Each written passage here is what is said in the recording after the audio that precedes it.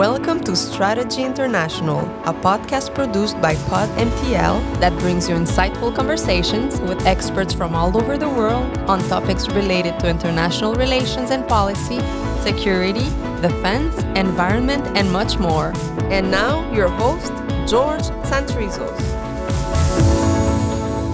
Hello, everyone, and welcome to another episode of the Strategy International podcast. This is the podcast produced for Strategy International, a global think tank and consulting firm that brings together great minds from all over the world that come together, collaborate, analyze, and discuss topics of global interest, such as international politics and policies, defense and strategy, the economy, the environment, and much, much more. I do invite you to head on over to www.strategyinternational.org so you can get informed on all the beautiful things that are happening over there. And you can have access to all the back catalog of all these wonderful productions. Speaking of great minds, we have another great guest today, Paul Szymanski. He is, if not the most experienced, probably one of the most experienced people when it comes to space warfare. Incredible, nearly 50 years experience. He's worked with multiple services, including the Air Force, the Army, Navy, the Marines, civilian agencies like NASA. He's collaborated with the White House National Security Council, Congress, and the Pentagon. He has hundreds of publications, and he has lectured pretty much all over the world. So happy to have you here, Paul. Thank you for doing this. Yes, thank you for having me. I see you're coming straight from space. That's right. Yes, your connection is fantastic. I appreciate the time that you're taking, and it's always wonderful to meet and to discuss with people that have knowledge on topics that I know absolutely nothing about. So I'll be picking your brain, and I hope that you'll be able to cope with that. Sure, anything. Before we get started, you're the president of the Space Strategy Center. Tell us a little bit about that. What is that?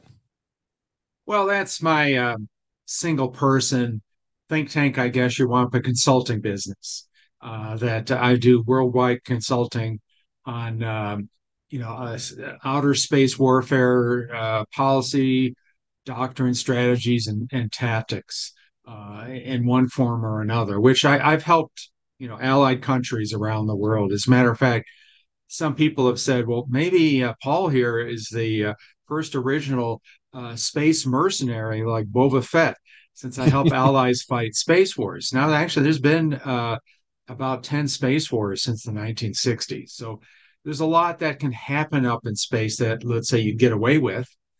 Countries are just like children. They'll do anything they want if they can get away with it from their parents or the United Nations or their own citizens and things like that. So when you're talking about tens of thousands of kilometers away, and it's difficult to directly image, and space weapons don't have big red stars painted on the side of them, and it's actually very easy to hide things in space. It mixes things up, which could be bad. Transparency is good.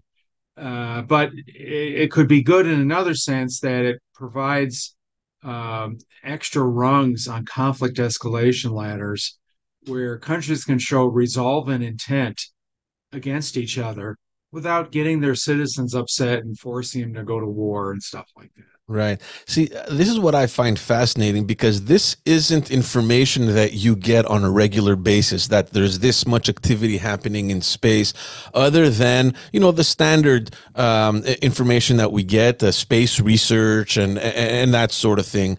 And I want to pick your brain on that, obviously. Before we get to that, though, tell me a little bit how you got interested in this field. It's obviously a field that anyone I'm assuming can get interested in, but it's not as though you can knock on any university's door and say, I'll study this program. It's not like it's an accounting or an engineering program. How do you even get this knowledge, and how do you get involved with this? Well, when I graduated from college, I moved to Washington, D.C. And of course, there's various think tanks there. And I was always interested in thought processes, let's say, versus engineering, the bigger picture and all.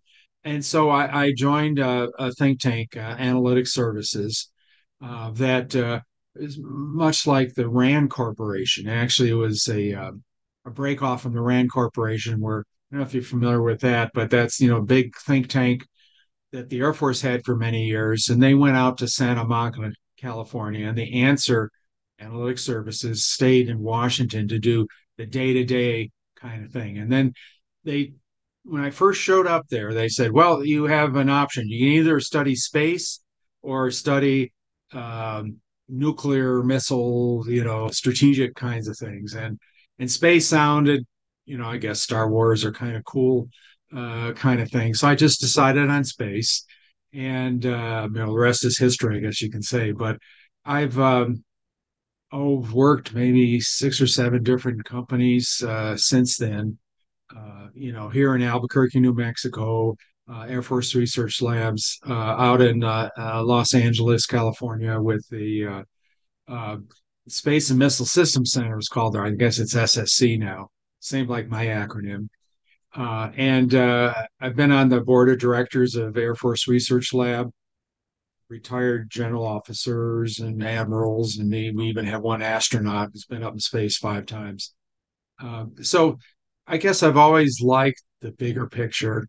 I have a personal library of 3,000 books, and about 1,000 of those are military. And so I've studied a lot of the military history,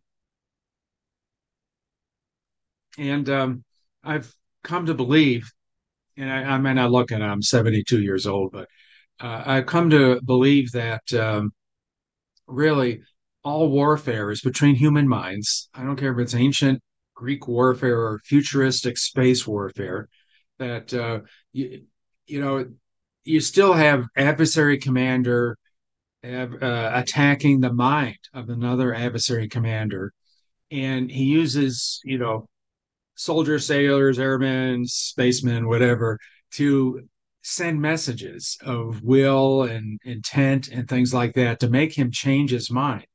And I've also realized that you're not fighting the war, you're fighting the peace. The whole point of the war is geopolitical realignments afterwards. Mhm. So space has issues. One is, if you really think about it, uh, space is information warfare. It generates information, imagery, weather, navigational, it transmits it. So a lot of people, and I know the Space Force has just started, but they're childish, I guess, in their thought processes of thinking just tactically and so forth. And so they think of about, oh, a satellite coming up slowly to me, and I'm going to start spinning out of the way or get out of the way, whatever. Versus, well, what if there's 50 satellites attacking? What is the intent? And intent's the most difficult thing to figure, Mhm. terrestrially, but in space, even more so. Are they trying to do um, what's called decapitation, command and control? Are they trying to take out your imagery, satellites, and things like that? So you have to think of that bigger picture. And quite frankly, by definition, everything you do in space is strategic. The satellites cover the Earth. You attack one satellite, maybe you're creating debris. You have to understand those consequences. You can say, "Oh, I won the space war." Well, look at all that debris. Now all your allies hate you. You lost the peace. Mhm. So you have to think of those bigger pictures. You have to think of, well, I'm not really attacking the satellite. I'm attacking the mission of the satellite. Imagery or something. Oh, by the way, you better attack that same mission. Somebody on a camel with binoculars or a drone over the battlefield, because you're really trying to deny that information. So you're not attacking the satellite, you're attacking the mission. And even that's not exactly true. What you're doing is you're attacking the adversary commander's mind that is using that information from the satellite. And so you have to understand, well, I'm not just attacking the satellite. First of all, you're never going to get an order to attack the satellite. The commander in chief is going to say, "Oh, we need to deny the adversary the ability to image the battlefield with this kind of resolution or less in these latitude, longitude coordinates over the next 72 hours." You figure out how to do it within the rules of engagement that I established earlier, laws of armed conflict, maybe international treaties, because quite frankly, you can get away with a lot in space, and so you can violate international treaties, which happens Mhm. all the time. Um, so I'm just getting into maybe sort of these subtleties. I don't know if I'm answering your question, but Yeah, I mean, go for it. for me, what's fascinating, and you know, when at first when you know they sent me all your information to have you on the podcast, and I saw, okay, space warfare, I thought it was mostly informational, right? It's okay, so you have satellites, you collect information, you send that to your troops and they can organize. But with, you know, upon reading, you know, you're talking about attacking other satellites and figuring out different strategies. There's actual action happening in space between satellites. Yeah, there's been about 10 space wars since the 1960s. Um, and you have to define what a war is, but I have a whole briefing on the attack that happened in 2014 in space. There's a lot happening now. I mean, there's things that What happened? What happened in 2014, Paul? um, well, I can prove through the orbital dynamics mathematically that Americans attacked Russian GLONASS satellites when the Ukrainian conflict Hmm. happened.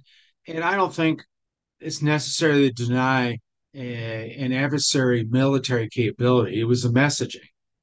And it's important, particularly for space, that, okay, you want to attack, uh, but you don't want people on the ground knowing about it, but it's got to be obvious to the government. Right. So you just look at the orbital dynamics, and the Russians published, well, this is the date and time my GLONASS satellite started blinking out. It was a cyber attack. And so I said, well, I'm a rocket scientist. I'm going to plug in my orbital dynamics and see where were those GLONASS satellites. That's their GPS kind of navigation satellites. Where were they on Earth in the date and times that they blinked out? And every time a GLONASS satellite came over Central Australia, you can look that up. Pine Gap, it's well known as a NSA listening site. The Australians have made, I think, at least three different movies on Pine Gap. But you can see every time a GLONASS satellite came over, it stopped working. And if there were multiple GLONASS satellites in view at a certain time, they would stop working in numerical order. Mhm. GLONASS 1, 2, and 3. They're checking them off a list. And, and it started at 6:30 a.m. exactly local time in Australia. And, I've kind of been to these sites, and, you come in at 6 a.m. and you get your coffee, and at 6:15, you start testing and simulating what you're going to do. And at 6:30, you start pushing the big red button or whatever it is on the computer screen. Right. So that's an obvious thing. Now, the thing is space is global. You could have had these cyber weapons, and I'm told they're suitcase size nowadays if you really wanted to, or at least that was true 20 years ago.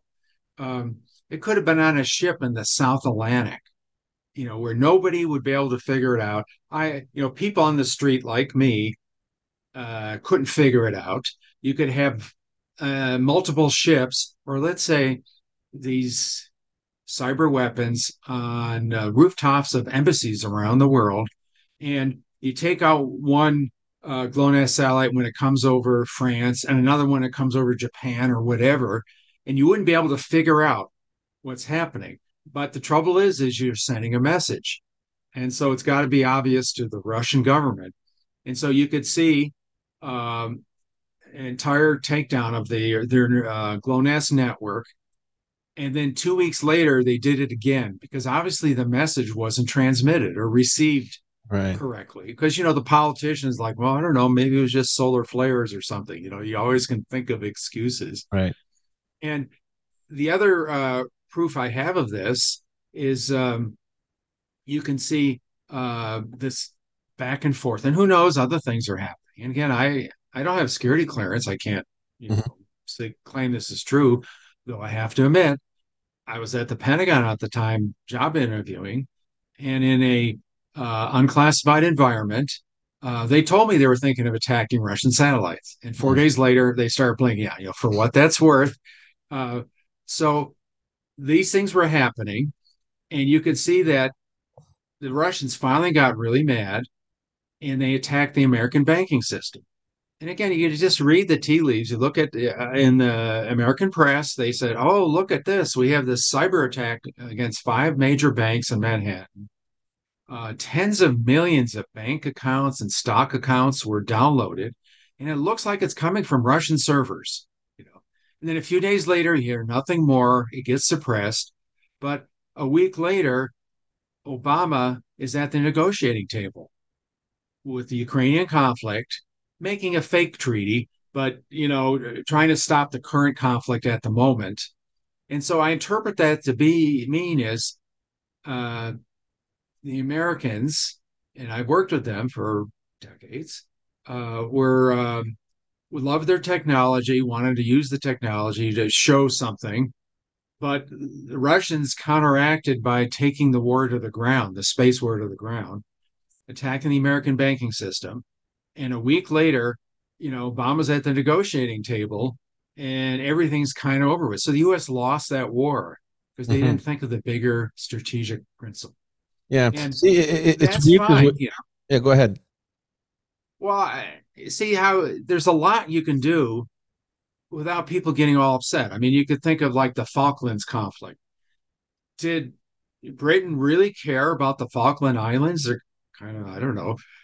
But because everyone got really upset in Britain, they had to do something about it. It's the same with World War One. The British government they didn't care about a Franco-Prussian war on the continent, but the British citizens forced them into it. But if you can do all this stuff in space and get away with it, I guess that's all right. There's nothing new about that. I mean, last year there was something in the press again about an incident between a Russian and an American submarine in the Sea of Japan. And there's no CNN news guy with a camera showing it all. And that's all you hear. You don't know. It's underwater. Mhm. And so there was some sort of incident or show of will or whatever. And you can go to like CIA headquarters in Virginia and Washington, and there's a whole wall of all these agents who died, stars on the wall. Did any of those cause a war? So governments love the secrecy, and I guess I understand that. They can do all these bad, mean things, and even in Ukraine, what NATO's doing in Ukraine, and we're still not at nuclear war yet. you know so I guess there's multiple subtleties, Mhm. and space provides that additional rung on a conflict escalation ladder where you can show resolve and will and intent. And I think it's sort of like the 1960s 70s, where you had Russian destroyers cutting off American destroyers in the Baltic or whatever, sometimes smashing into them. I don't know if it was accidental or not. Well, same cat and mouse games going on in space. Everyone around the block wants their own inspector satellite. The US will probably talk about six of them. I've been on five different programs over the decades on them. China has ones with manipulator arms. Hmm. Russia has one that, France complains about them getting too close and so forth. And so everyone's doing, again, this cat and mouse literally in space, probing, maybe doing damage. We don't have to know about it. But you look at the Ukrainian conflict, there was a cyber attack on Viasat terminals, which I was told actually destroyed the terminals. I don't know how cyber you do that, but there was almost funny consequences. A bunch of, I think it was like 10,000 different windmills in Europe didn't work anymore because Mhm. they didn't have satellite connectivity or something. But the uh, Ukrainians were using it in command and control. Um, so that was a space attack, even though it's kind of on the ground. And then there was multiple attacks on Elon Musk's satellites. Mhm. There were some laser attacks, I am told, against Maxar's imagery satellites. So these things have been going on. I'm sure there's these inspector satellites getting really close and looking to see, well, what are the signals coming off the satellite and which way is it pointing? We know which part of the battlefield they're interested in How and all many that. countries? Yeah, how many countries have assets in space, Paul? Oh, just many. I mean, I don't have the exact count, but I'd say 80 plus or something that, there's students in college who put together a satellite and put it up, Hmm. especially nowadays where there's all kinds of commercial operators, which I don't know, tens of thousands of dollars for some small microsatellite, hundreds of thousands otherwise. I mean, it's a game anyone can play with, and space warfare is a game any country can play with. I mean, any country has smart kid hackers, and all you're doing is hacking a satellite. And I've seen, attacks techniques 35 years ago on satellites, going through or at least the command and control, going through the electrical cord and like, flip a bit in the commercial satellite command center that says this customer hasn't paid his bill in months, and they'll turn it off. There's Why? all these Why do little. you, yeah? Why do you think it's so taboo to be talking about these things? You spoke about not, have not having these incidences appear on mainstream media. Why do you think that is? Why are news outlets reluctant to report that, or do they not get the information at all? I think they get the information. The news outlets are professional liars, in my experience, and so they toe the certain political lines. And I know they know certain things. Let me uh, let me tell you why there's a space force. I was in France, Lyon, France, 2 years ago, at the invitation of the French Air and Space Force, their equivalent of U.S. Space Force. Mhm. And two French lieutenant colonels, and again, in an unclassified environment, told me why there's U.S. Space Force. And that is in 2017, there's an American SBIR satellite, space based infrared missile warning satellite, up at geosynchronous. And one of these, according to them, and several other people have verified it since, according to the French, a Chinese manipulator satellite, with the arms and all that, came up close to this American SBIR satellite and started tearing it apart. Hmm. Now, I don't know why. I doubt the Chinese would do that for no reason. I'm sure the U.S. did something before and probably something after. You never get the whole story. And the reason I say that is, again, you can almost read the tea leaves. So after this incident, and you have American Congress couldn't agree on passing any laws, but they readily agreed on the Space Force. It's like, oh yeah, we really need this now. We've been under attack, Mhm. and you can. And then there was, like, last year, there was another kind of funny thing where a news personality was interviewing a Force general officer, and he says, "Well, General, sir, theoretically, if one of these Chinese manipulator satellites came up and started attacking a missile warning satellite, what would you do?" You know, and of course, the general, blah blah blah. That's the politically correct thing. Um, and so it's obvious to me that governments around the world know about this, at least the French, um, and politicians in this country know about it, and the news media know about it. Or why would they have asked such a provocative question? And we're all fat, dumb, and happy sitting here on the ground, not knowing about it. And that's fine. Again, you don't want to get everyone upset and things. And I'm sure the president has an incident almost every day of something really bad happening, whether it's space or on the ground or naval or air and all that. And we're all happy not to know about it and not It's to be going to war every other week over something. right. So these things happen. I can't prove it. I wasn't there. Who can prove it? No one can take a picture. And that's a problem too. You wake up one morning at a satellite control center, and suddenly your satellite doesn't work. Well, okay. Did it break? Like my computer broke last month? Did a micrometeorite hit it? Did solar flares, zap the electronics? Um, was it human caused but accidental? Somebody got too close. Was it human caused and intentional? Well, what was the intent? And so this is all different. So it takes months. I have a book on satellite failures, and they sort of figure this out, and they assume, well, we think it was this or that.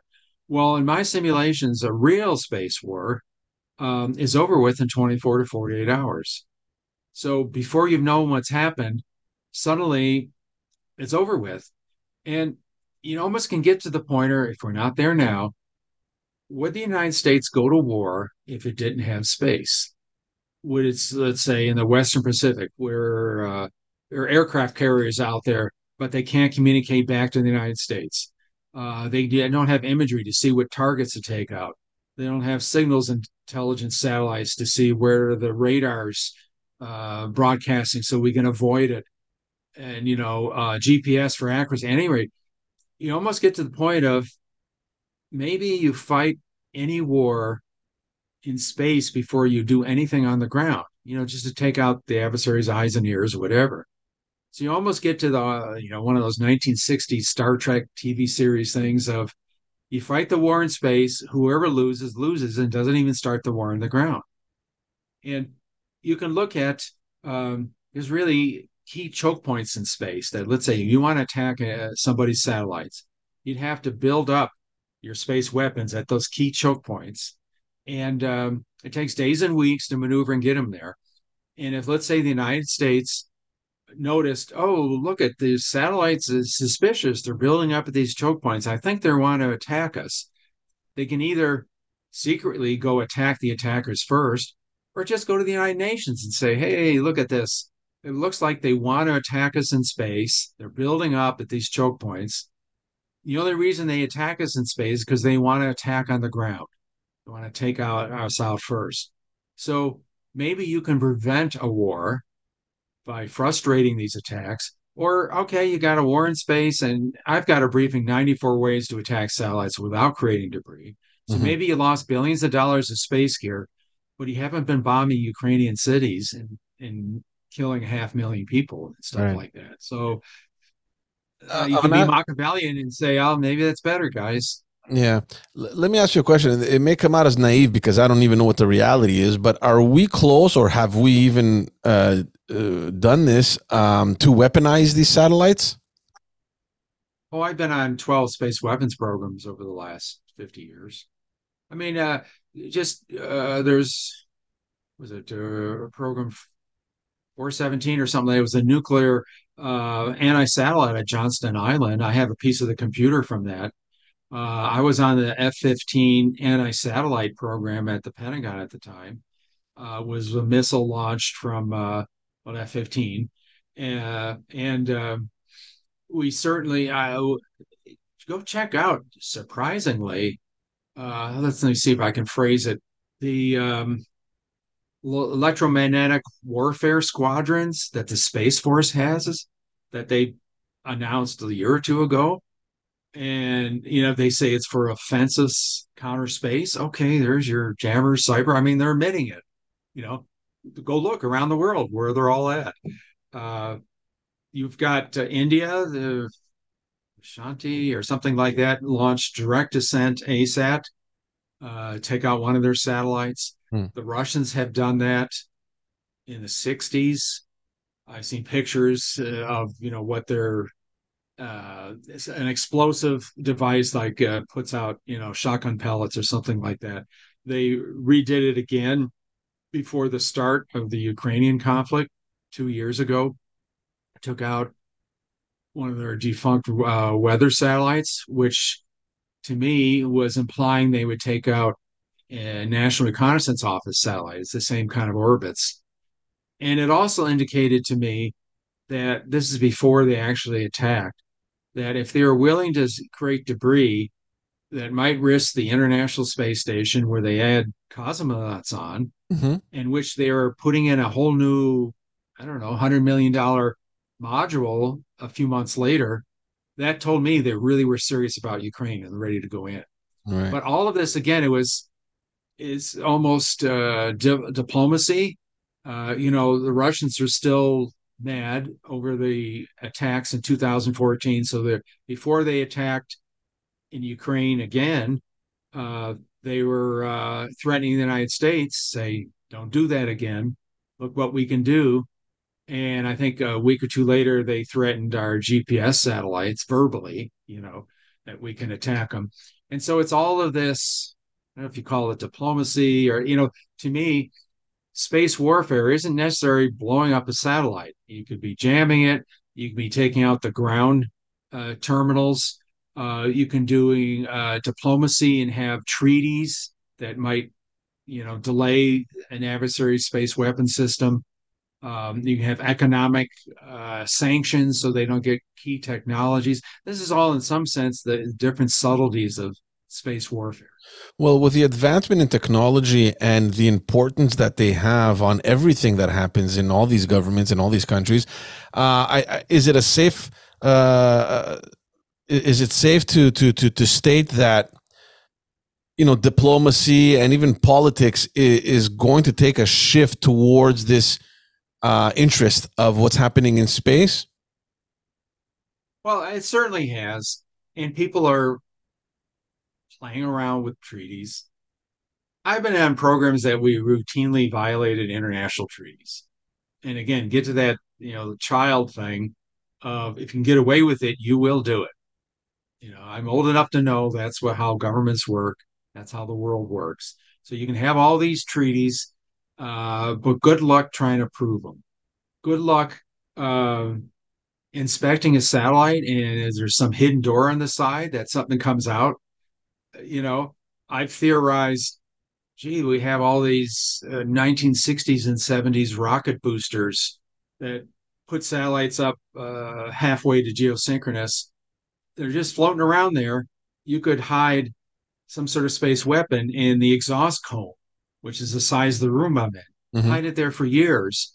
Is anyone going to go inspect that and use up all the fuel and inspect those hundreds, if not thousands of them? I mean, it's very easy to hide space weapons. And, you can have them on the ground. The late countries, they start off with this debris causing direct ascent anti satellites where they launch it from some missile. The Chinese did it too. Um, and and then they graduate to more sophisticated. And the end thing is cyber weapons. That's the most popular. They think they can get away with it. They make them reversible or surgical and all. And to me, I do these. I play these games in my mind, I guess, or something. I say, well, let's see. Let's say you're Ukrainian in the trenches, and you hear the Russian tanks revving up to come attack you, and some egghead scientist shows up in the trench, and he has this big black box with a big red button in the center, and say, "You push that button, and it will cyber attack those Russian tanks." And I assure you, it will, kill them. They'll stop them from moving and all that. And I've tried it in the lab. Sorry, I couldn't try it on the actual battlefield. And oh, sorry again, I used up all your funding. I had no money left to buy you some bazookas, anti-tank, whatever. Now, okay, goodbye. And so there's the Ukrainians, and they see the Russian tanks coming at them, and they push that button, and the Russian tanks go, oh, and it stops. And 30 seconds later, reboots and comes and squishes you. Now, I don't know about you, but as a guy, it's more emotionally satisfying to see a big flaming hole in the ground where the tank used to be, and you go, yeah, check, I got it, versus, oh, cyber. And that might work if you're dealing with third world countries, that aren't too cool about these things. But if you're talking about the Indo-European Western way of war, where when people are about to die, they get very smart. And so, oh, I'm going to do this cyber attack on this satellite. And did it work? Did it not work? Are they faking its death? How do you know? So I think it's fun. It's sort of like World War II, where you would change road signs around to confuse people. Hmm. And so cyber, oh great, do that, and do all that stuff, and it helps. But I don't think it's necessarily decisive when you really come to war in space versus, oh, just playing around. We're going to jam these satellites and send a message and all that. Hmm. But if someone wants to really take out your satellites, they're going to have hundreds of attacks that is going to throw you off balance, and you're going to scratch your head and say, who did that? Because you won't even know. You might say, oh, I'm at war with China in the Western Pacific. My satellite stopped working. Again, was it a natural phenomena? Was it those damn Chinese? Or maybe it was the Russians or North Koreans trying to stir the pot. How do you know? Where are we? Where are we, Paul, with respect to international laws and norms, um, as we're currently addressing this issue of space warfare? Are there any efforts to establish any rules, or are there any rules? Oh, And if yeah, there are there's, any, are there going to be new ones? Where are we with that? I don't track them exactly. I see them now and again because I think it's a fool's errand ultimately. But yeah, the United Nations, there's I think in Vienna or something, there's a whole United Nations space group. And there's a lot of different people. I talk to space lawyers all the time. Um, I've been complaining about the underlying treaty was 1967 Outer Space Treaty that say Mhm. you can't own Weaponized space. celestial bodies and all that. But I've been theorizing that, you know, the way China has been treating the South China Sea, um, would they, 10 minutes before they land their taconauts on the moon, say, oh, I abrogate the 1967 treaty. It's not us anymore. We're going to declare ownership of the moon. And these space lawyer types all make fun of that and say, oh, no, that's the standard of the world and you have to follow it even if you didn't sign the treaty, which doesn't make any sense to me. But anyway, but last year, a former NASA head of NASA admitted the same thing that maybe that's what's going to happen. Now, to me, it's like I don't know, 16th century or something like that. That uh, the Pope declared that Spain and Portugal owned the whole Western Hemisphere. Well, good luck defending that. You can make certain claims and all that. And the moon is just a big mystery to me. I've been in this business very deeply. And I remember like in the 70s, NASA going up to the Air Force and say, hey, do you want a base on the moon? We can build you a base on the moon. And the Air Force scratching their head and says, well, Gene, it's awfully far away. I'm not really sure. I guess not. But now everyone's really interested in the moon. I mean, there's even commercial companies putting up satellites for cell phone service on the moon. What are you talking about? There's, $10,000 a minute for two, astronauts on the, it doesn't make any sense. And the Air Force Research Lab, oh, we're going to put this space surveillance satellites on the dark side of the moon to see what's happening. Well, what is happening? I don't really get it, but they're all very worried about it. So that's the next in thing, I guess. And then, you look at treaties, but that again, the Outer Space Treaty, and I'm no lawyer, but there's 80 plus countries around the world that never signed it. Now you take Elon Musk at one point was going to be using the floating oil platforms to launch his uh, rockets. His rockets, He yeah. gave up on it for some reason, but you took you take one of those floating platforms and put them inside the economic zone of one of those countries never signed the treaty and launched to the moon and step on the moon and then the country declares ownership of it and leases it back for 99 years to that company, like Hong Kong or something. I don't know, it just seems doable. So okay, I'm sorry, I'm not into the treaty. It's great, uh, but you just can hide things too much, and the first thing that gets thrown out in a real war are the treaties. Right. So how do you, when you're consulting with governments, how do you, what do you tell them? How do you advise them on how to get prepared for space wars, or how to prevent anything happening from space war? Well, like traditional terrestrial wars, situational awareness is everything.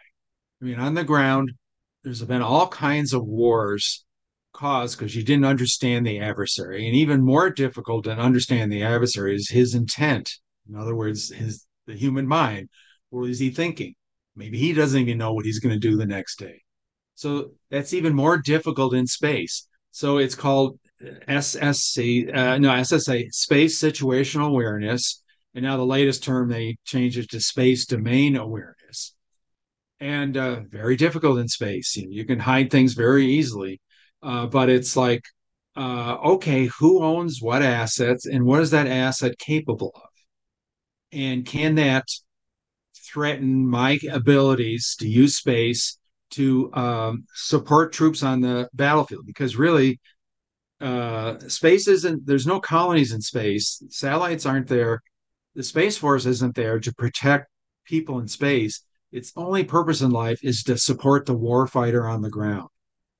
So you have to think of those, bigger pictures like that. Um, so when you're planning, and again, there's so many question marks, right? I mean, you're referring to all these instances where, well, we don't know what happened, we don't know what's being discussed behind closed doors. How do you win? How do you put yourself in a situation where you can win these conflicts that are happening up in space? There's what I call a genius kind of document. You can look it up in the internet. It's a Joint Chiefs of Staff's publication JP 5-0. So it's the war termination criteria before you do any deployment of forces. And so if you're talking about terrestrial war, that's kind of traditionally understandable. Oh, why are we here? Well, we want to conquer the adversary territory and take over their capital and depose the government and, destroy his war making capability. I mean, you could list all those and say, okay, we need forces to do this, this, and that, and this is the timing and all that. Well, there's no capital in space. There's no territory, sort of, geosynchronous orbits, but legally you can't do that. So, what are the surrender criteria for space? Now, I've developed about 50 of them and all that. But how do you plan? And then how do you define who won? And both sides can say they won. They could say, oh, I took out all your imagery satellites. No, I took out all your communication satellites. Well, what matters more? Well, information warfare impact an adversary commander's mind who really knows. And then you can get even more subtle about it. And that is, well, if you're fighting dictatorships, generally the troops aren't allowed to take initiative. They do, they'll get shot. Mm-hmm. And so if you're fighting, let's say, in the Western Pacific, maybe you should go against command and control satellites, communication satellites. So adversary commanders can't communicate to their troops. And so we're more effective on the battlefield.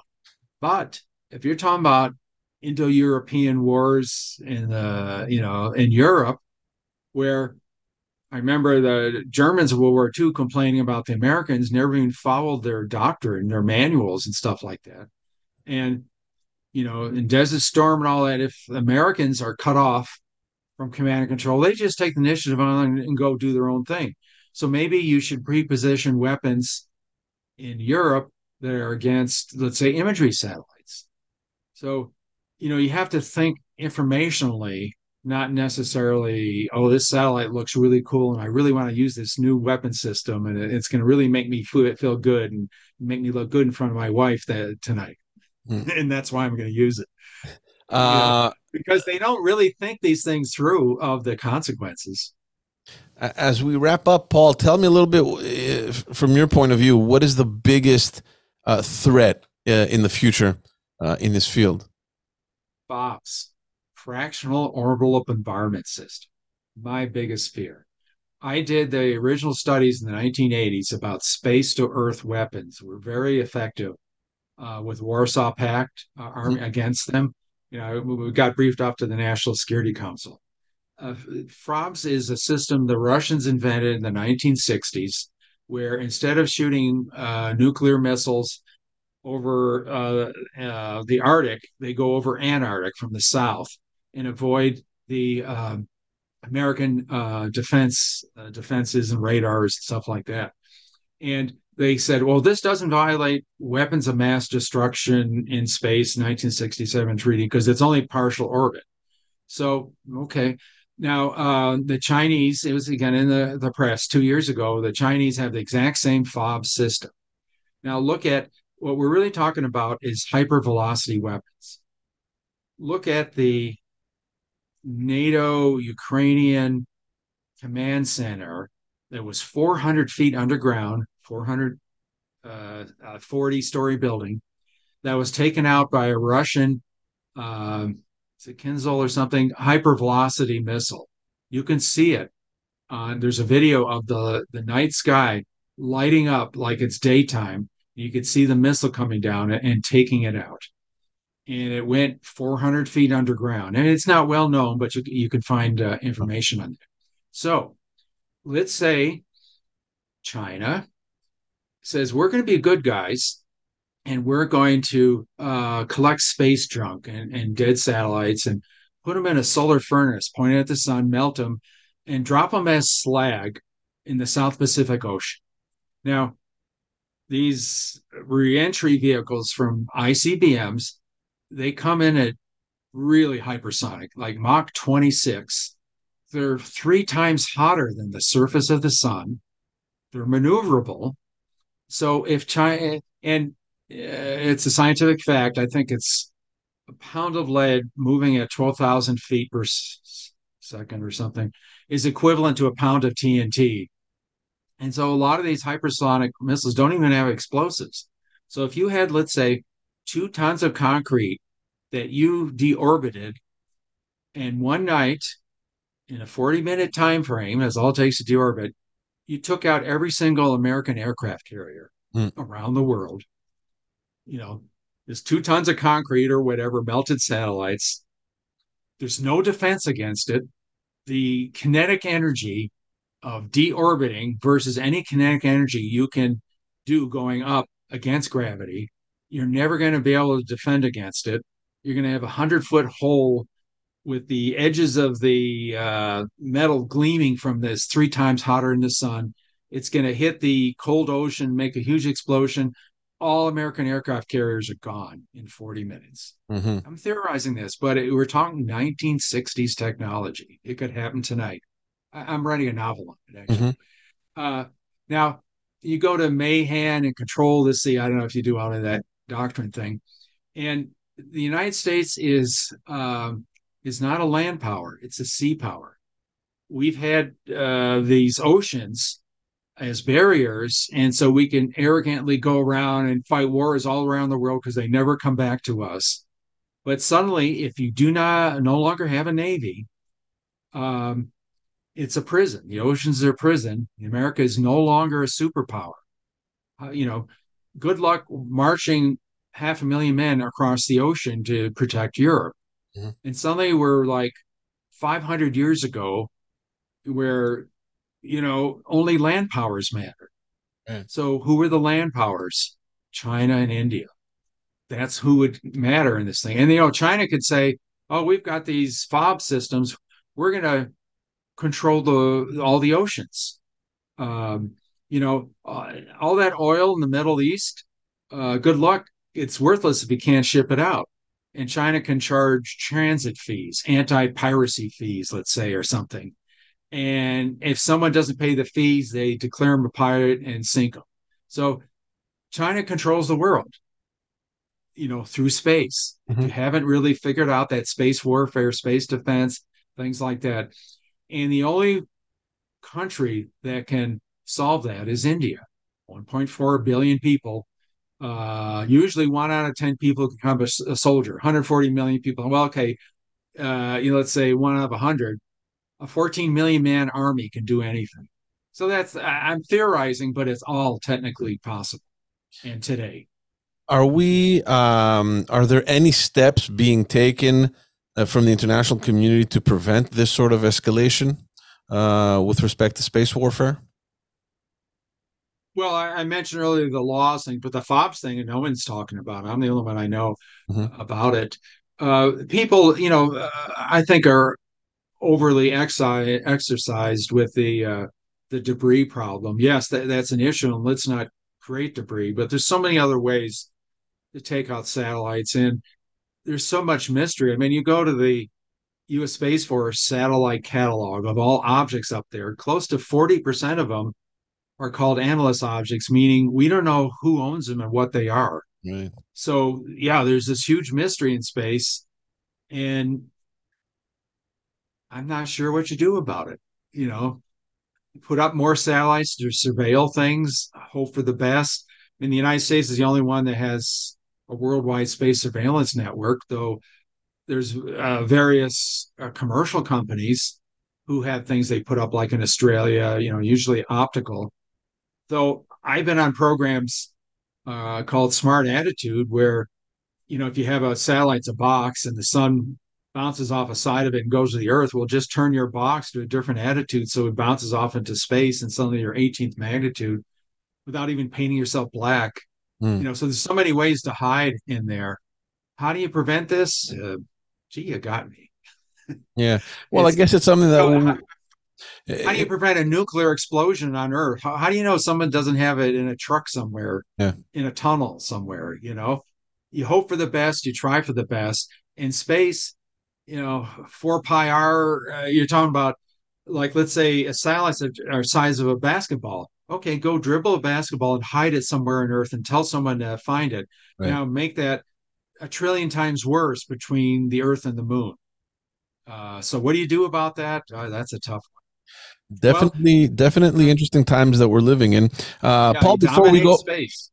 Just want to mention your new book, The Battle Beyond: Fighting and Winning the Coming War in Space. Tell everyone where they can go get it. There's actually 2 books. That's the second one. That's a summarization of all my knowledge over the last 50 years of how to fight and win space wars. Everyone else has books on theoretical policy and this and that. This is from an actual space warfighter. And it's on pre-order now on Amazon, Walmart, and Barnes and Noble. And it's officially coming out in print January 9th. There you go. So it's a limited print run. So, get your copy soon. Thank you so much, Paul, for doing this episode. I really appreciate your time. Okay, I appreciate you having me on. Thank you. Thank you so much, everyone, for following us, and we'll see you all in the next episode of the Strategy International podcast. Take good care. Thank you for listening to the Strategy International podcast, produced by PodMTL for Strategy International. Feel free to subscribe, rate, and review it on Apple Podcasts, Spotify, or anywhere fine podcasts can be found.